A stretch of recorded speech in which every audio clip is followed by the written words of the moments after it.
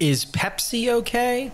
I don't know if there's anything more offensive than a waiter or waitress asking that question. I'm kidding, of course. There are much worse transgressions one can suffer, but we've all had that scenario where you miss out on one of your favorite drinks. Whether it's a cocktail, whiskey, or beer, or if it's a mocktail, soda, or juice, there's always a drink suited for every person and every occasion, and it's always nice when your drink of choice is available.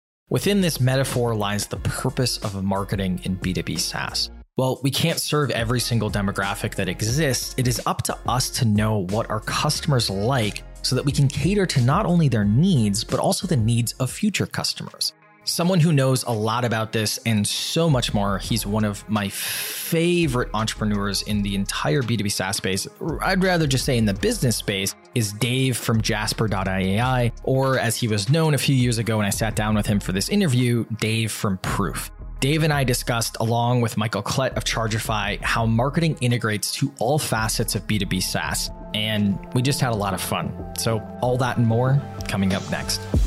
From Paddle, it's Protect the Hustle, where we explore the truth behind the strategy and tactics of B2B SaaS growth to make you an outstanding operator. On today's episode, Dave Rogenmoser dives deep on marketing. We talk about the transparency rule, personalization and authenticity, how marketing is evolving, maintaining a sustainable sales cycle, and reducing operational inefficiencies. After you finish the episode, make sure to check out the show notes for an in-depth field guide focused on what we just went over.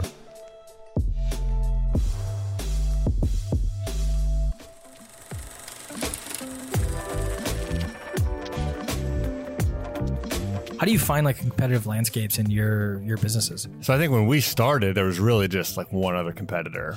And we were trying to craft this term social proof marketing and this like social proof marketing space, kind of create that. Yeah. But like, that didn't exist at all anymore. It was just like, oh, you're a widget. Like, are you a WordPress plugin or is this like a company? But then quickly after that, like, I don't know, we probably had 60 competitors, come out of the nowhere. Probably 40 of them named Proof something or something Proof or something. Well, it's because it starts off as a widget, but really the vision's so much more than that. Then they see it everywhere and they see our company growing and they're like, holy crap, I could do that too. It's like a relatively simple product as well. And so I think a lot of them have compared themselves to us and have, they show all the charts and like what they have and all that. But we don't really acknowledge them that much. And I kind of feel like when you're like the top dog, you don't need to do that, or maybe you shouldn't do that, and it's like, we're just going to kind of be us. And if anybody else wants to be us too, that's fine. Like, they'll probably be able to streamline some off of us. I think from like a position of leadership, we haven't done that, but I don't know that's the right answer. I just feel like it's like when you're like doing good things and your head's down, building for the customer, like, it's like, I don't really need to compare myself to all these little guys. Out. Yeah. Like, you'll just see our product and people kind of know that they'll like it or not. Yeah, we're a good brand and all that. Yeah. That's my take. I don't know about you guys. How about you? Because there's a handful. I mean, there's a lot of long tail, but there's really like 5 to 10, maybe max, right? Yeah. We got started early in the game. Like the whole reason that Chargify started was because there wasn't good off-the-shelf billing solutions. Like you and Recurly back in 2009. 10 years ago, right? Like, 2009, it was Spreedly and Chargify, and then Recurly came in like 2010. Okay. Yeah, just a little bit after, and then Chargebee a little bit after that. But I mean, it is a competitive landscape. But what's great is the size of the pie, the SaaS pie, is growing. Expanding. Yeah, which is great. Everybody's coming to realize that SaaS is the way, and it's what the strategy that they need. And then, do you think you understood that as much as it's been true 10 years ago when you started it? That this was going to be big? Probably not the scale of it. Be no to that question, right? Like, you never really know. Right? 10 years ago, I didn't know anything. To like go start trying it, but yeah, I mean, like, it was clear that subscriptions were going to be a thing, right? Like, absolutely, like, obvious.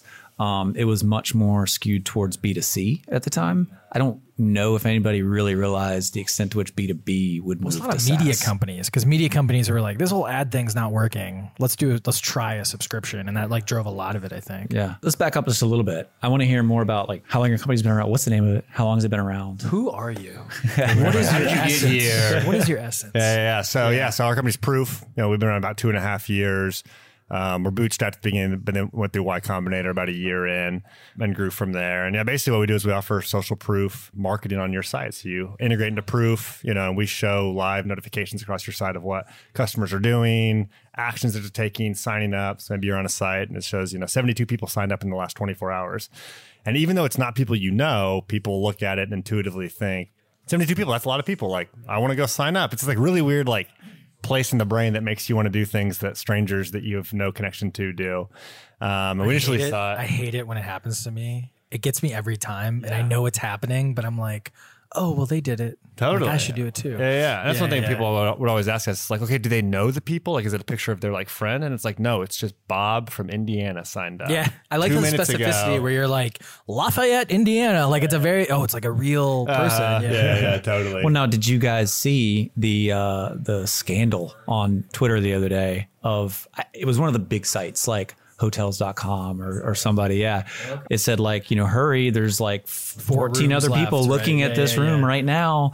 And this was a developer and they like right clicked, they were gaming inspected it, right? Element, like the person who was browsing the site inspect Element and went to the JavaScript and found out it was a random number generator. Like 1 plus a random number. Right. But I think it shows, I bet that's not what you guys do. But I think it shows. That was the first question like when the power met with of Proof. I was like, is this real? Like, is it? Because that was what I was worried about. I was like, I don't know, because I don't know. There's an interesting question about the ethics of doing a random number generator there versus doing, because people have done that with, when you send your first invoice, they always say like do over 1,000, don't do like invoice 1. Like, that's kind of like a small version of that versus like 14 rooms left on the site. Like, what do you guys think of that? Like, yeah, we were like you probably have the adamantly best against opinion it. of it. Yeah. But one, because just like morally, I think so. But also, if we're going to build a long-term business, people have to believe it. They have to trust it. And if they stop trusting it, there's no business anymore. It's not going to work. And so I think it's the right thing to do, but also I just want to be around in 10 years. And that's the biggest question we always get with like booking.com or, hotels.com. People are always like, I thought that was always fake. And I actually don't know if any of those are fake or not. I assume that they're real, but then that thing on Twitter, it's like, okay, like maybe everyone's faking it.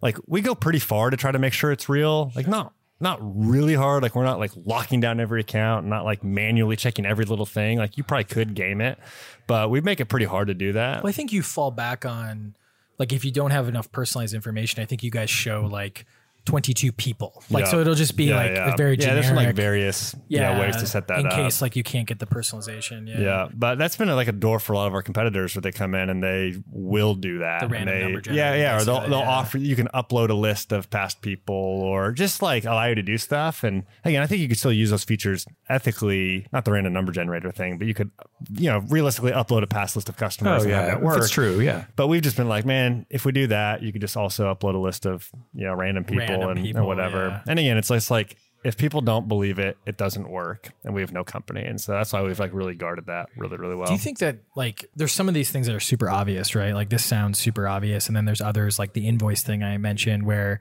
you probably shouldn't be like embarrassed by your first invoice, but it's like a common, at least that's what I heard. It was a common practice. Like, how do you guys think about like the spectrum here of like trying to create false scarcity or like trying to like game things a little bit like in your favor, because it's kind of a natural thing. We all embellish a little bit, but like, how do you guys think about that in building a company? I felt this all over again as we're launching, this new product, Smart Journeys, where it's like, we've got this company, we've got 3,000 plus customers, it's established, but then I'm also kind of a startup with this brand new product, like going back to the basics, and it's like on those first couple calls, you're like, I feel that. It's like, I wanted to tell them that like other people are using it, but they're not. And so a lot of times, either I just won't mention it. I'm not lying it, but I'm also not saying you're the first one.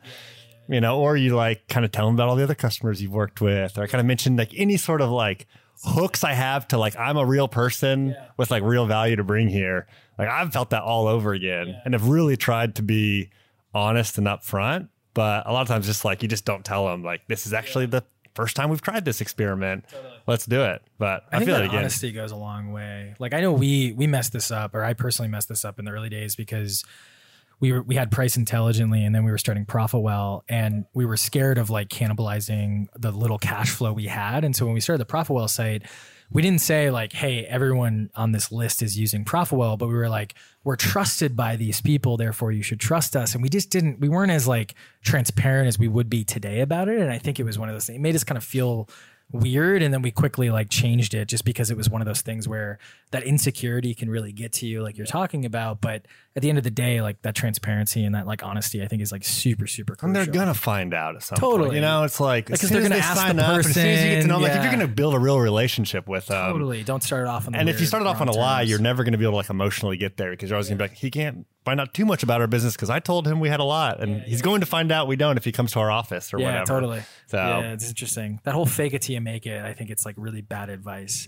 I understand why people do it, and I did, plenty of it, I think, like in my own insecure teenage years and stuff like that. But I think like that's one of those things that I think as you learn more, like that whole wisdom has to be learned. It can't be taught. Like you just learn more about that. Yeah. That I have a friend who just started a financial advising company, and it's just him, but his website's like we. And I was like, they're going to find out, like when they come to your office and you're like one desk in a WeWork, like, and there's no one else and there's no emails from Becky or John or whoever. I was like, that's not going to be good for you. We see people who do the fake email. Like there's a Becky. Becky doesn't really exist, but that's the catch-all for like support and stuff like that. Yeah. So, yeah. I get it. I feel that. Do you guys run into this? I mean, you guys have been around for a long time. Yeah. So. Well, I mean, what I was thinking of as you guys were discussing that is just in the early days. So we've been around 10 years. I remember I did a lot of tech support for people. Like I was essentially tier 2 tech support, but the relationships that you make when you're at that scale that become the authentic relationships, right? Like I would be IMing. This is back in the days of IM, right? It would be instant messaging, like customers of ours, like trying to like live solve problems. And there is definitely like an authenticity there, and you get to know those people, and then they really trust your business. And some of them are still customers today, And at a certain point, you don't have that authentic connection anymore because you're scaling. Yeah. But then like you have tools like yours that create that connection for the customer. That's really nice. Do you find that though? Because it's interesting because the new smart journeys and like you've gone more into the personalization space. Is that the space? Is that how we characterize it? Yeah. Okay, so stuff like, just so everyone understands. Actually, you describe what it is because I'm going to butcher it. And so I mean, kind of the evolution we've been wanting to make is we feel like we sell conversion lift, and that started by selling social proof, and like social proof offered the best conversion lift, but we always felt like personalization was like a blue ocean.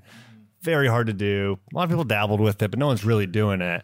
And we wanted to like figure out how to build tools that could allow you to get conversion lift through personalization. And so that's what we're doing now is building tools that identify who's on the website and then swap out the content based on, who they are to create a more relevant message, a more relevant offer for them all before the page loads. And specifically for B2B SaaS, because I think a lot of the, those funnels are different. They have different integrations and different tools. We've kind of narrowed in on that. But yeah, that's kind of space where we still feel like we're selling conversion lift. Like we're still selling the same thing, just a different angle on it. But that's kind of where we're, I don't know if it's a pivot as much as like an evolution into like that.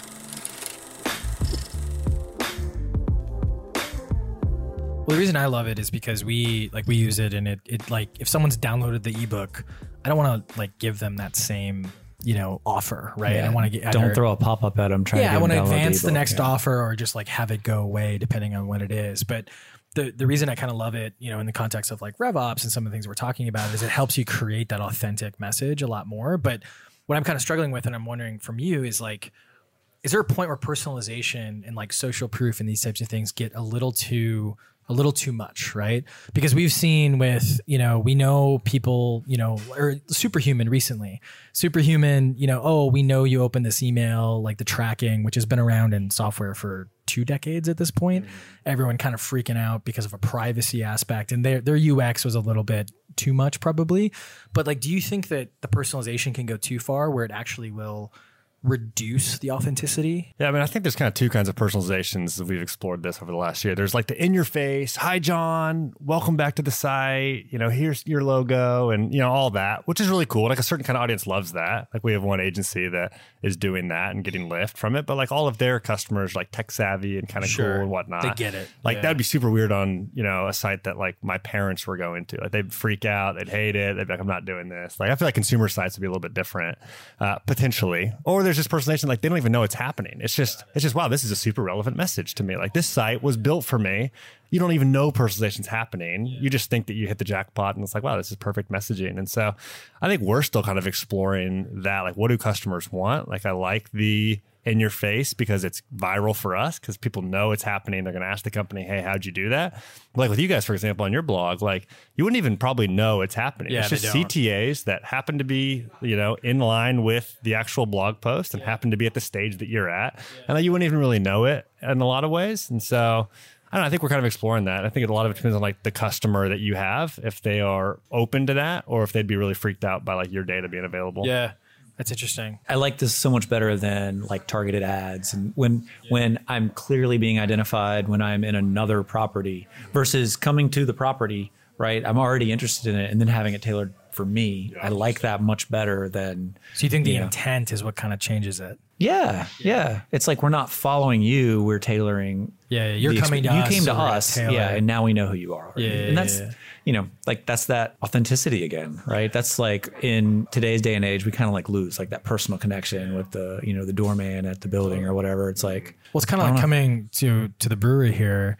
They're going to ask you, oh, so like, what do you like? Those types of things. And then they're going to tailor the experience by suggesting like the right messaging, or not the right messaging, but the right like beer, or whiskey or something like that. It's much more natural. Yeah. I mean, this comes all back to like relationships, right? Which I think, at least in my opinion, I think that we're finally getting to the point where infrastructure is really good, and, tooling's really good, where we can actually fulfill the whole mission of what I would argue is RevOps, but also just subscriptions in general, which is it's the relationship baked into how you make money. It's not just this transactional, let's convert. It's, well, we have to monetize, we got to expand revenue, all that kind of fun stuff. And so that's what I like about like products like ours. I would argue like all of our products, like that's what the focus is like making that revenue operations and that flywheel actually turn quicker or just exist in general, which I think is cool. So when you look at like marketing in general, because you've been marketing for a long time, I would argue you're a marketing driven CEO. Yeah. Product's great, but like I'd argue I'm reforming. I'm trying to not be the marketing guy, but I love it. It'll never leave. I know it's never going to leave, and so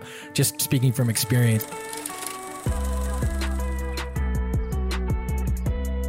But when you look at like marketing in general, like the mission of personalization, the mission of relationships in the context of RevOps, like what do you think we're doing really, really well, like as an industry? And what do you think we're not so doing well and then we need to fix a bit? I think a big shift happening is realizing marketing is not just about very front end. It's not just about getting the conversion. And I think that's where the handoff has happened a lot, where it's like as soon as they sign up, now it's customer success's deal, and like they don't know much about them, and the deals aren't talking at all. And so I think we've made this transition a lot. When we first launched our company, we kind of came from like the internet marketing world. We were doing big launches and just a lot of sales and all that. Not as much good product on the back end, and all of our marketing was just all around that front end. And now we've realized, okay, like who's going to tell the customers about these new products that we have? Who's going to tell them about these new offers or this new these expansion opportunities? And it's like the marketing team has kind of slowly shifted to like inside the product and to customers to now where I say like more of the focus is all around that. And like, how do we create new resources for existing customers, make them successful,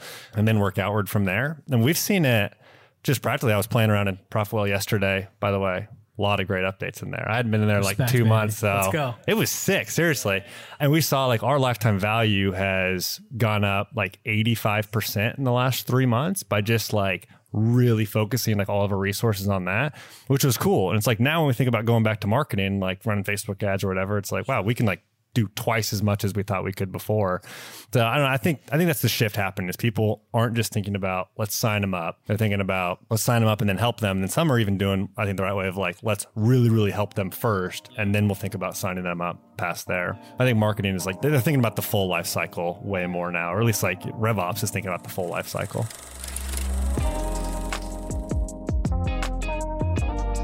I'm a little cynical about this too, because I think we all get it.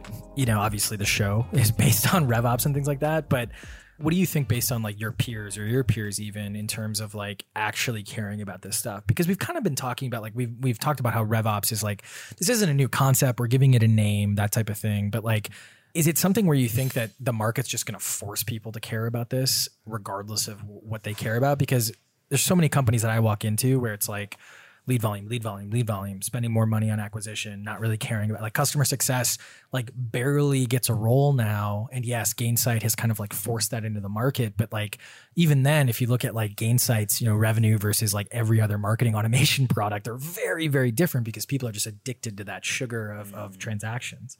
What do you think on that? I kind of soapboxed as I was saying the question. But like, what do you guys think? Like, do you think the market's ready for it? Like, what do you? So I think in our experience, we've got this flywheel. Like we think of SaaS growth or subscription growth as a flywheel, not just a funnel. That like at the end, there's got to be a referral stage that kicks people back into the beginning. And so as I've taken this flywheel idea where you're signing people up, but then you've got to activate them, engage them, expand them, and refer them. It's hard to find the person in the company that cares about all of those. And so we've typically led with talking to like CMOs or growth people, and they care a lot about the educate and convert stage.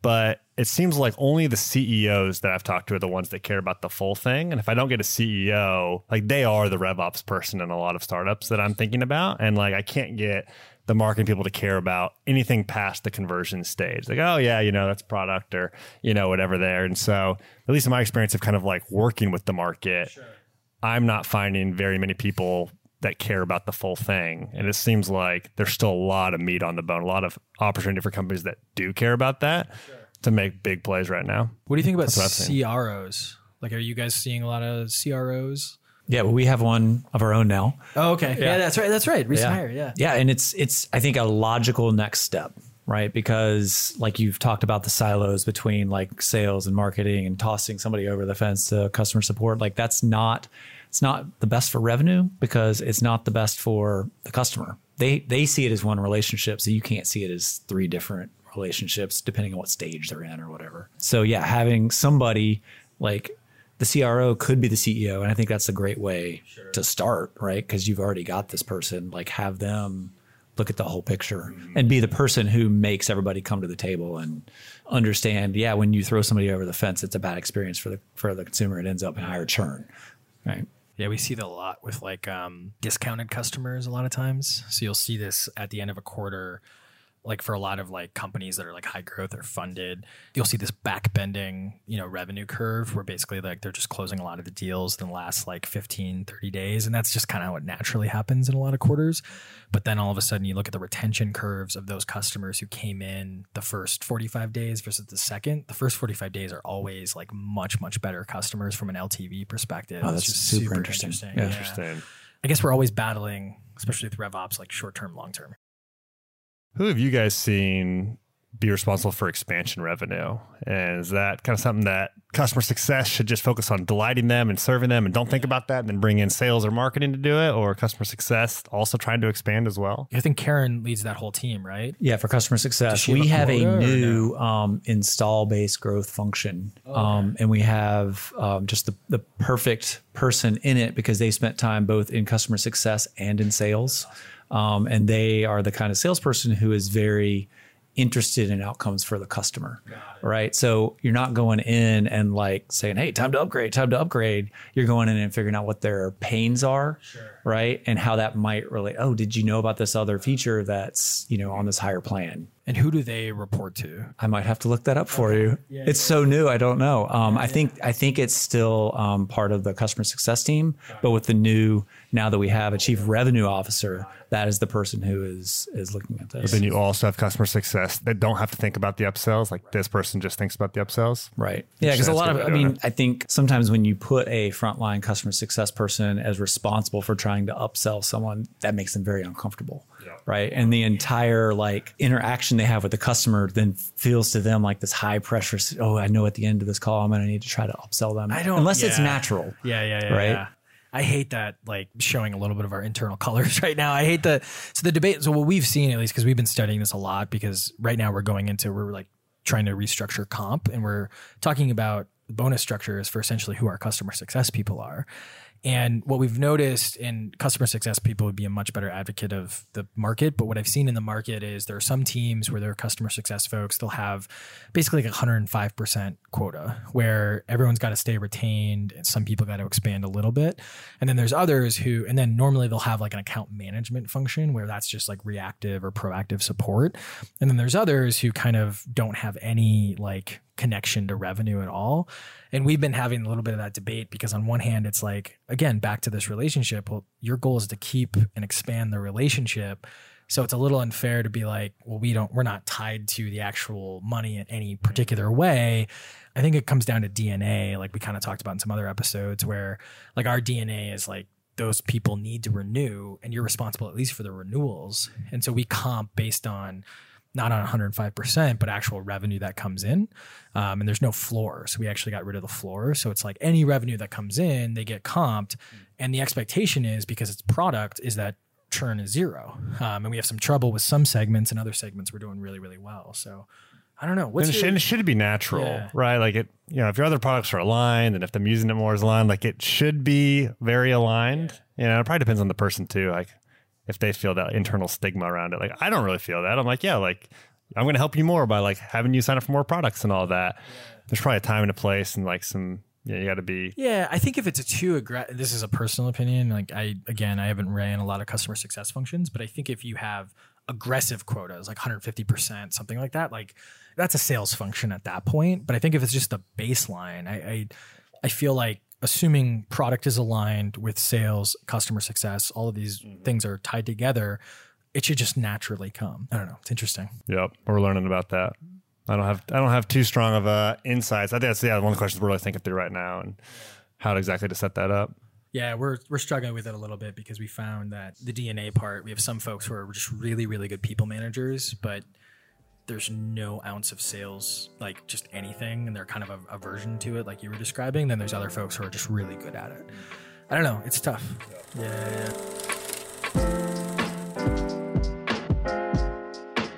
So who in an organization purchases your product? Like which is it marketing? Is it sales? I think again, a lot of what we're thinking about is like this new product. How do we go in there? And right now it's been marketing, growth, head of growth, marketer is kind of more the terms that, and even we're seeing growth start to spin out as a little bit different than, what it's been before in some like organization. But right now it's typically going to be people that care about getting leads and signups in the front door. And then I think, we're open to other organizations using it as well. And I think product can use this because again, it's like anywhere you're using app queues, for example, to do in-app alerts, like sync up all of those messages and audiences and put those on your website. Like your existing customers are reading your blog. They're coming back, looking at an announcement. They're checking out pricing. They're all over your site. And so anywhere you're doing that, but that's going to be more like product people or maybe customer success. They're thinking about like activation and retention. It's kind of funny because no one's bridged the gap. I think that's what you guys are trying to do a little bit, where like you have app queues and app queues like products. It's all after the conversion. You have a lot of products that are like the original product you had, which is all before conversion. There's very few that kind of like bridge that gap. Yeah. People just don't think about it that way. And they don't think about their marketing site. And probably one of the biggest feedback I get is they say, well, customers aren't coming back and looking at our site. They're just coming back. They click login in the top right and they go in and that's where we get them. And from what I've seen, that's just not true. It's not all 100% of them on your site every month. Not going to the pricing page every month. Yeah. So it's not everywhere. But like think about the SaaS companies or companies that you guys use that you really like. Like I know every page on Intercom just because I like their blog. Like I know like a ton of like pages on your guys' site. I know like a ton of Drifts pages. I know segments pages. Like the companies I really like I'm all over. It's like there's tons of opportunities to hit me with all sorts of customer messaging. I'm not just going back to the app. And so I think we kind of positioned it with people that have app queues. It's like, hey, like it's like app queues, but for your marketing site. And I've even talked with like Jonathan about that. He's like, we don't want to go, outside of the app. And I'm like, I don't want to go inside the app, but it's like, I think like linking those things up. Tight integration. Anything you're doing inside the app, you're probably doing it in the app and in the email. Also create some banners on your blog. Also create some banners on your homepage that just say the same thing that they just saw in the app before they logged out. Hit them with that again. They're going to see the message inside their email as well. So I think the marketing site is just a channel that there's a lot more opportunity than just signing people up. No one's really utilizing that yet. That's cool. I think one of the tenets of RevOps is to reduce those operational inefficiencies in your tooling. So like your product team signs up for app queues, marketing team signs up for Proof. Well, hey guys, you could actually use the same tool. Just use Proof from start to back. And especially with the proliferation of SaaS, and don't get me wrong, I love SaaS, but I think the average SaaS company now uses probably too much SaaS themselves just because each department, each function scratches their own itch. We have a ton of tools that are popping up to like solve for that, like Blissfully and some of these other ones. I think it's... What do they do? They scrape your email actually to look for all the receipts, and then they report basically like how many subscriptions you have. So they'll tell us like, hey, that Salesforce annual is coming up for renewal. Or they'll tell us like, you have 27 seats of X, and you can go, oh, we should only really have 10. Like, what's going on there? I don't know. I think it's interesting. And you're seeing this with like consumer cards, credit cards as well, where all of a sudden they're starting to show you like all of your subscriptions in a separate place.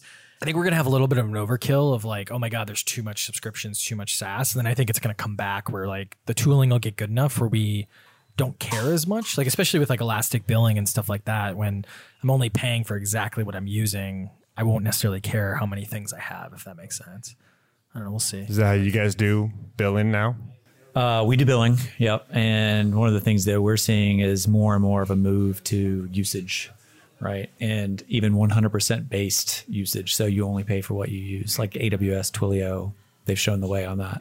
So other people are starting to sniff around and think that's a good idea as well. I feel like the big reason people don't do that is always just around like predictability. Like, what if everyone drops to 0?